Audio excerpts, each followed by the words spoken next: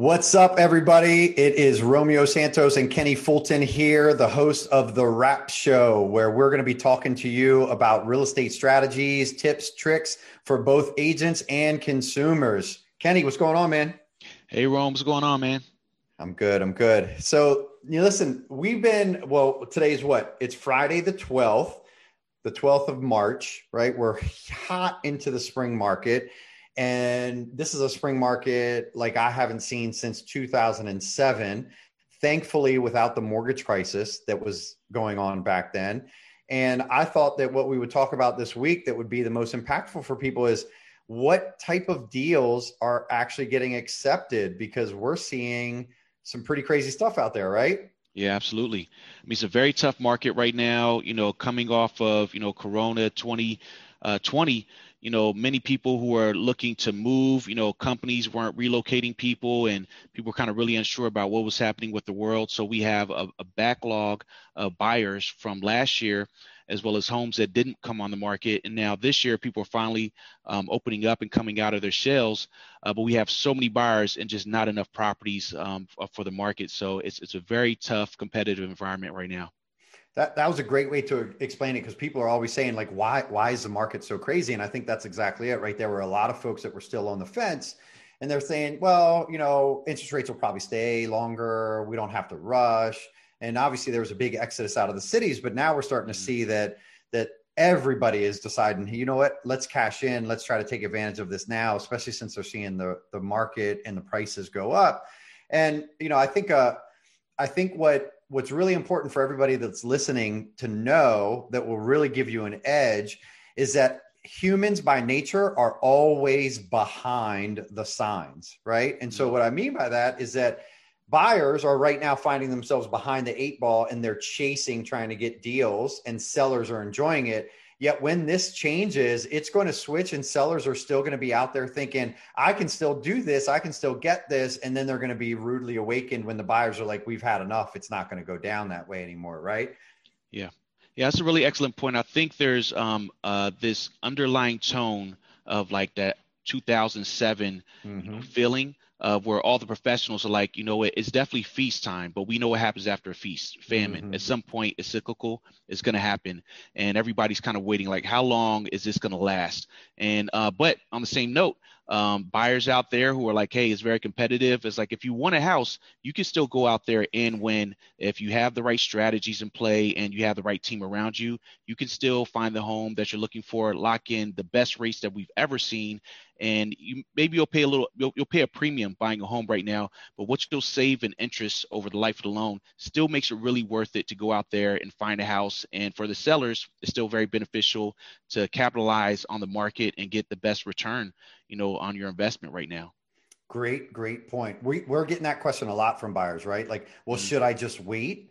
And you touched on a little bit there that, yes, you're going to pay a premium, yet what you'll save with the interest rates that you get right now are not going to be around again, and it's not going to make a difference, right? So we talk about all the time within our own organization of Red Anchor Properties, but then also with our clients that are working with us, we talk about the fact that there is a 10%, 1% correlation. And what we're talking about, of course, is the interest rate. For every 1% that an interest rate moves north or south, there's a 10% difference in the affordability. So just to make math simple, because a lot of people listening might be just like me and you and not the best math whizzes out there. If you got a $500,000 house and the interest rate goes from 3% to 4%, you can now, as a buyer, only afford $450,000. Now, what's going to happen is that when those interest rates do go up, ultimately, that's when the sellers are going to just assume that they can continue to get 500. But since the buyers can no longer afford 500, the prices will have to come back down. But from a perspective of a buyer, your payment is the same. Your affordability is the same. So it doesn't matter if you buy it at 450 or 500. What matters is how much you're paying each month.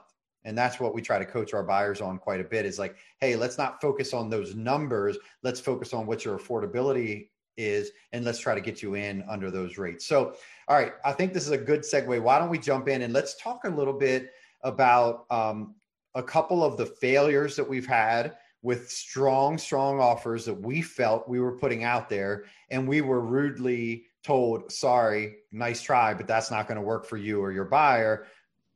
Good luck on the next one, right? Why don't you share one of your recent ones that we were just like scratching our heads? I can't believe the seller didn't take that. What the heck did the buyer that won offer? Yeah, well, I'll start from the strategy that I'm coaching all my buyers is, if you're, let's use 500,000 as a number, right? Mm-hmm. If your budget is 500,000, works the same if your budget is 100,000. We should not be looking at houses that are going for sale for 500,000, because that house is probably going to sell 5 to 10% above asking right now. Mm-hmm. There's only, in many communities, there's only one house for sale at a time, because they're gone in 1 to 3 days, mm-hmm. right? So as soon as that house is there, it's gone. So what we're doing with our clients is we're saying, hey, if your budget is 500,000, we should be looking at houses that are 450. 475. And, we should use your budget in order to, now you could be the one who comes in overbidding other people. So when you're confused and complex, well, like this house was 500,000, how did it go for 550? Well, if you're looking at 450, you could be the person who's coming in over asking. Mm-hmm. But so some of the lessons that we learned in this environment is, I had a client and we were looking at a house. Their budget was around, this was actually a home in Columbia. And I believe the asking price was around 340. This house was underpriced. They're using some of our listing strategies, which is to price it aggressively and then let the buyers fight over the property. So I recognize that this house will probably be better priced, maybe around the 360, 370 mark, will probably be very competitive. And the buyers were like, what, our budget is 400,000, because, they listened to our strategy and said, hey, we're not going to look at $400,000 houses. We'll look under our budget. But they wanted to use their budget to bump out the competition. Unfortunately, their agent looked at their strong offer. They offered 400,000. They're like, wow, you're coming in 60 grand over asking. 400,000. Okay. Yeah. $60,000 over the list 60 price. over. And this is a very common, we're seeing houses going, 10, 15% over asking. So It wasn't uncommon. They were in a multiple offer scenario, and the seller ended up actually taking a lower offer because they thought it was too good to be true. So one of the lessons that I learned through that was, even if they have the budget to bump out the competition, maybe implementing an escalation clause would have been a better strategy. And we actually ended up doing that for the next offer they put on, and it worked out fine. It didn't scare off the seller to be like, oh, wow, like 60 grand over, like what's happening here?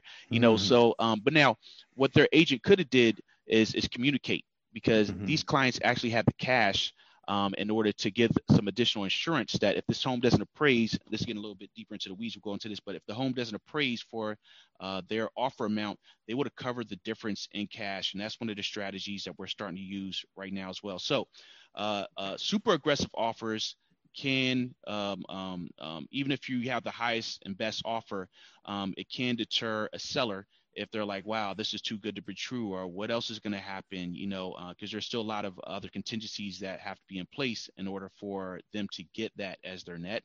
And in this case, that strategy didn't work for that particular home. But at the end of the day, we were able to recalibrate, put in another offer that was a little bit more complex that we can get into.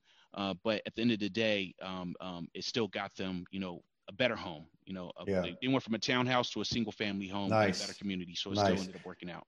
Yep. And so everybody listening, it does work out sometimes that way. And we say all the time, like, don't get discouraged. You're giving your very best offer that you can. And the first shot might not work, right? So you've got to go in with some thick skin. But let's unpack a little bit what you were talking about there in the offer, right? And so I think there's a couple of things that are really important for not only consumers, but also for the agents that may be listening out there. Communication is key always, okay? We're big on communication at Red Anchor Properties. We understand the importance of it, that art of picking up the phone and calling the listing agent and developing a rapport with them, and also trying to find out what's important to your seller, but then maybe also like pre-pitching and pre-selling your offer. That can go a long way to help the listing agent or the buyer's agent, depending on what side you are on, to help them understand what's going to be important, right? And what we do understand is that 5 years ago, there were about 45,000 real estate agents licensed in our multiple listing service, okay, which covers, part of Pennsylvania, Maryland, DC, and Virginia. Now, all of a sudden, there's about 65,000 agents. Okay. And so, not to knock these agents, obviously everybody's out there and they're trying to do their very best, but not every agent is created equal because they don't have the same amount of time on task. And if they don't have the same amount of time on task, they may not understand the nuances of an offer as well as we do. And even us sometimes might just assume, and we have to always be reminding ourselves, you got to have that conversation and make sure that you walk them through how it's going to work. So a couple things that Kenny was saying that he did there is that they came out of the gate with a super strong offer, which is awesome. Now, what he didn't share with you is that probably what was going on the other side is that the seller and the buyer's agent were thinking, well, it's an FHA loan versus a conventional loan. And we can unpack that in another episode, the difference between those two. And, the appraisal might be more stringent. And so we might not get it. And if it's an FHA loan, they may not have, quote unquote, typically, they're probably not as qualified. They may not have as much cash reserve. And so as a result, they probably made a mental decision without communicating back to you, hey, do they have the ability to consummate the sale in the event of a shortfall in the appraisal? And all that it could have taken is some communication, and that listing agent probably would have gotten a better deal for his client because they took a lower offer, didn't they? Yeah, they took a lower offer because it was conventional, and they felt like it was, like you said, it comes down to the appraisal. So even though right now we're all pushing the market, everybody is trying to be aggressive with their offers. Houses are often breaking records in the communities they're in, which means that a house of similar condition hasn't sold for this amount before. And ultimately, if they were to take an offer, even if it's higher, if that home doesn't appraise, like for FHA, if the home doesn't appraise for what you offered, then most of the time you're still negotiating, and then a buyer would likely come back and say, hey, look, the bank isn't going to give me a loan for $400,000 because this home appraised for $380,000. So now will you lower the sales price to $380,000? So the net will end up being lower for the seller should the home not appraise. Right. What we did with the next offer is we offered a guarantee, which basically said if this home doesn't appraise for what we offered, the buyer is willing to cover the difference up to X amount of dollars. So they're giving the seller some additional assurance that, yes, we are offering above what you're asking for the home and maybe above what any other house is sold for in this community. But with our offer, we're going to guarantee you that we will cover the difference between that appraised value and the offer should the home not appraise for that amount. Now, best case scenario, the home actually appraises for what we're offering. But if it doesn't, the seller has some reserves that they're willing to put up to make their offer stronger in the event that happens. Right. And he said seller, but he meant buyer. I think we all know that. Thank you. That's a really good explanation of the process. And so the document that's used for buyers out there and or agents that are representing buyers, it's an escalation clause. Okay. And so there are a couple of different ways that you can go into an offer. And so I'll now share one that I recently did that was a fail, right? It was an offer fail, and it totally left me scratching my head. So we have a well-qualified couple that are going with conventional financing. The house was listed only a couple days on the market, beautiful home. It was listed at $350,000, which was right about at the market for this community. Okay. However, this house was built 5 years ago and the rest of the community was built like 15 to 25 years ago. So it did have an advantage in that sense.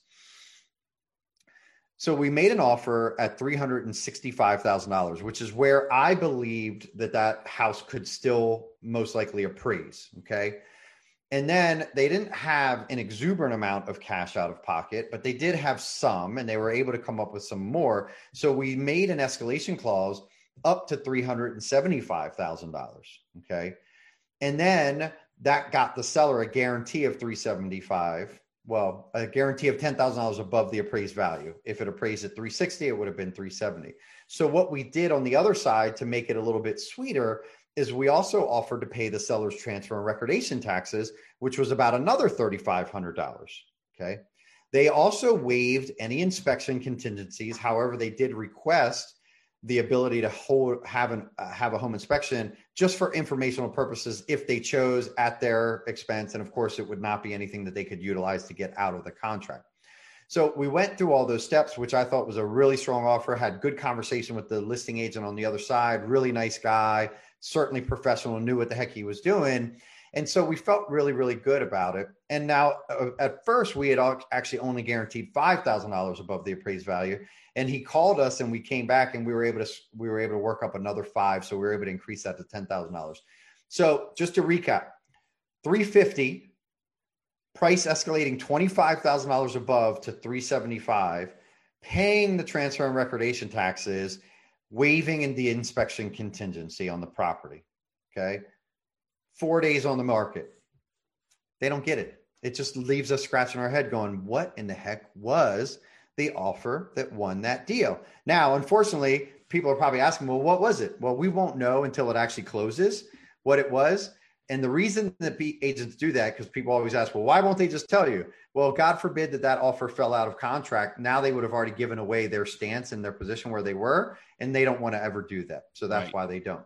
Can't show your hand. Exactly. You always have to be worried about whether or not you're giving away or divulging too much information that may hurt your client, whether you're representing the buyer and or the seller. So that was a contract that we didn't get. Right now, there are deals out there that are happening where people are literally cash, no financing contingency.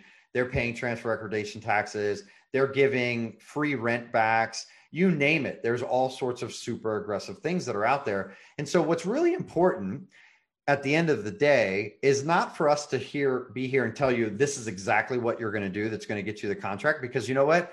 There's no silver bullet.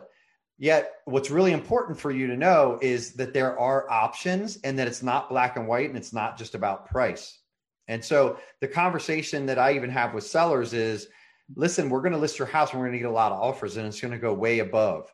Yet we're not just going to take the highest priced offer, because the highest price offer doesn't guarantee, number one, that they'll close, and number two, that they're going to be able to still guarantee you that number if they don't have the means to do so. So there's a lot of moving parts inside of it.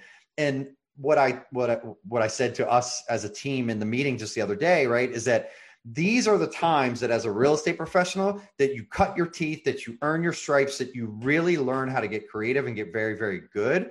And also that the most important thing that we can do now more than ever is to make sure that we're establishing really, really clear expectations with our clients up front so that they are prepared and ready and that they're making a decision based on their knowledge of the whole picture and whether or not they're willing to play that game. Because it is certainly, we're in the pros right now if you wanted to compare it to something, right? Absolutely. I mean, that's the best way of putting it. We're definitely in the pros right now. Offers have to be a little bit more complex. Like, there were at least 5 features to that offer that would have been different if we were talking about putting in offers in 2019, right? Mm-hmm. Where the market was completely, flipped around. I definitely say that right now we have to do more coaching with our buyers before they go into the market, is to kind of prepare them about what they're going to have to do in order to win. But I want to go back to one thing that you said, is that we've had, we've sold houses and got 20 offers on a home, right? It's a lot of fun being on the seller side. But on the other side of that, for every one buyer who wins, there are 19 people who don't get the home, that they're going after. And it can be demoralizing. It can be people sometimes are like, you know what, I'm just not, I can't do this again. And, maybe I'll wait until next year, but, our job is to kind of keep them in the fight, but to prepare them emotionally as well, to say, hey, look, you may not get the first one that you go after, but oftentimes, like, that's just not, that home wasn't meant for you. At the end of the day, I always feel like you get the house that was meant for you and your situation, your family, your financial situation. Sometimes people get really excited and they'll stretch their budget to where it's a little bit uncomfortable, just kind of getting caught up in all the excitement, of buying a home. Yeah. But in the day, they end up getting, the right home, for them personally and financially, right? So I think working with buyers right now just requires a little bit more prep before you go into the market, fully explaining to them, all the features of an offer. What I try to do is for you to not hear something for the first time once we're in it. And oftentimes I come across buyers who maybe they were working with somebody else and it didn't work out, and they ended up coming back on the market now, deciding to buy a home. And I'm explaining to them the process, and they're like, you know what? I don't even know what an EMD is. My last agent didn't even explain to me what that is. Or people tell me their horror stories that, yeah, I got a house on the contract. I didn't know I had to put that earnest money deposit up. That's what the EMD is. I didn't know how to put that up right now. I thought that was at closing. Right. So I think preparing your buyers, having a proper buyer consultation, having somebody who will walk through everything that happens on the buyer's end, from before you look at a home, getting pre-approved, putting up an earnest money deposit, all the complexities of your contingencies that are part of your contract, choosing a lender, right? The lender is a crucial part of this conversation. And a lot of people, they'll Google a lender and get a pre-approval. As when we're representing sellers, we are not just judging an offer by the complexity of but we know which lenders can perform and which ones cannot. And we have to advise our sellers, like, hey, if you're using this particular lender, right now they're saying they're going to close in 30 days. I know from personal experience that they're on a 60-day a closing time right now. Yeah, for sure. They're not going to close in 30 days. I promise you this, because I've dealt with them multiple times. We're not going to name any names, but we know who cannot perform. All you agents out there know too. Yeah, everybody knows. So going back, we have to make sure that we're properly coaching our buyers. If you're out there and you're a buyer right now, and your agent should be coaching you before you even go to war. You should know love that, everything that you're going to encounter. And then now when it happens, it's like, okay, Kenny, you told me this was going to happen. Now we're here. Now I feel a little more confident about, going as is with inspection, going as is without inspection. That's really what's going to be required right now going into the market is preparation and understanding what you have to do to beat other people. Yeah, that's awesome. I think that's a really, really great point. And so buyers agents and buyers that are listening to this right now, we'll start with buyers. Okay. There is a law in the state of Maryland, and basically in DC and Virginia as well, that if you do not have a signed buyer agency agreement with your agent, that agent technically is working for the seller, meaning that they can tell you, yes, the house is listed at this. Yes, the house is built in this year. Yes, the school district is this. But all the things that we were just talking about, which are actually fiduciary conversations that you would have with a buyer, that buyer's agent can't do that. So when a buyer's agent asks you to please meet with them to have a consultation, first know that you're probably working with a professional if they even have a consultation that they're willing to and want to present to you. And two, when they ask you to sign the paperwork, understand that it is a requirement so that they can actually represent your best interests. It's very important. Okay. Now, also just keep in mind that contract is just it's a legally binding contract, yet it is typically a 24-hour written notice. I don't like you anymore, Kenny. I don't want to work with you. And you're out of it. Okay. Also, 9 times out of 10, the buyer is not going to pay any commission for their services whatsoever. Okay. Now, buyer's agents, don't be afraid to make sure that you hold a standard. Let the buyers know what is required, because it's so important. If you don't do it, you're letting them down. If you're afraid to ask and let them know, I'm so sorry, I can't work with you unless we have this meeting because I need to prepare you, well, then you're doing a disservice to them. So don't allow your fear to get in the way. And buyers, please don't allow your fear of signing an agreement and getting into a committed relationship with somebody to keep you from getting the information necessary, because the market is nuts out there. And even if it's not nuts, it's still important information. And people that actually take the time to give you that professional information, like we require all of our agents and all of our clients to go through, those are the folks that have the training, have the skill, have the knowledge, that are going to be your advocate. And so we consider ourselves consultants. We're not salespeople, because we're not selling anybody anything, right, Kenny? We're consulting them through the process, and they're buying a house that they fall in love with. We're not selling them a house. We can't take any person that says they want to live in Montgomery County over to Howard County and tell them, hey, here's a great house. I think you should buy it. Look at all the features. It's just not going to work. And that's not how this business works, right? That's a really good point. We're definitely consultants. I feel like we're also coaches, right? So when you let's take the I feel like we're at war right now. I literally feel like going into the market, you have to suit up, you have to be prepared. Got to put your eye black on. Yeah, right. You got to put your armor on. There's going to be some bumps and bruises, but there's a goal. And one thing that I try to do is not allow people to quit, not on me, but on themselves. If this is your goal for your family or for yourself, whatever your situation is, and you made a goal that, this year I'm gonna, buy my first home or sell my home and then buy my next home. You have to be focused, you have to be prepared, and you have to have a timeline. So what I typically try to do is deconstruct. When is your goal? If this is somebody's first house and maybe they have their lease, I'll say, okay, when is your lease up? Oh, my lease is up in May. Okay, well, you should be having a conversation with your landlord about going month to month. Okay, don't put yourself into a tight spot to where you have no other option but to buy or get out. Prepare yourself. It might take you more than 30 days to get under contract. Okay, so deconstructing, and then finding out, okay, here's the date where we need to be under contract by, and how does that compare to where we are right now? How much time do we have? Do you need to prepare for the future in case this doesn't happen? Well, what happens if your lease doesn't end until November, December, and you're out here right now? What if we go under contract tomorrow?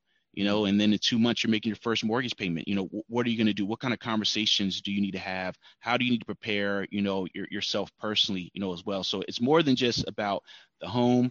It's also about you as a person, your financial goals. I had a client that I met with, and through discovery of our conversation, it was revealed that they had not started saving for retirement yet. And so it was like, okay, well, before you buy a home, maybe you should be maximizing your 401k, and then maybe your budget should be based around after you've saved for retirement and your other financial goals. What do you have then? Because you might buy a house, and I think they call it being house poor, right? Where you maximize your budget because the bank says they'll give you this amount of money. You buy the house, and then you look up and say, oh, maybe I should start saving for retirement. I have nothing left, you know. So it is more about, it is more than just buying a home. It's about what your goals are as an individual, Yeah. Awesome. Well, I think that could be our next episode. Sounds like a perfect segue into it, because what we always tell our buyers when we start working with them is that number 2 pillar, and even more important than meeting with us as real estate professionals, is to get yourself in front of a local, trusted, professional lender with a good track record, because they have to do a financial checkup. Right? Check up from the neck up, make sure that you are actually in a position to be able to buy, because the last thing you ever want to do is go out shopping without knowing that you have the ability to make that purchase. So what we like to call it is, once we get that checkup, then you have the ability to go shopping and buy with authority, right? So I think that'll be our next episode as we come back. Kenny, I think we're going to wrap it up here. You have anything else you want to add before we tune off? Other than, if you're looking to buy, sell, or invest, reach out to Romeo or myself. We are ready and willing, and we have a great team, behind us. This is more than we're having a conversation, but we have a great team behind us, that other salesperson and our admin and office staff, to make your experience as smooth as possible. So definitely connect with us. Yeah, for sure. If you guys have any follow-up questions to these, you can email me at Romeo@Red Anchor Properties. You can reach Kenny at Red Anchor Properties. That's Romeo, Romeo, not Romio, like some people like to spell it. You can also find me on Instagram, on TikTok. You can find me on Facebook. It's Romeo Santos on Facebook. It's Real Estate Romeo on Instagram, and also on TikTok. So Kenny, what are your handles there so people can find you? So I'm a realtor, Kenny Fulton, on Instagram and Facebook, and text as well, 443-763-0958. Feel free to reach out, and we'll be ready. Awesome. And you guys can also find our website. We've got 2, www.redanchorhomes.com and www.redanchorproperties.com. Everybody, it's been fun. I hope this was helpful and informative. Kenny, thanks so much for your time. And let's go out there and help our clients. All right. Thank you. All right. Bye, everybody.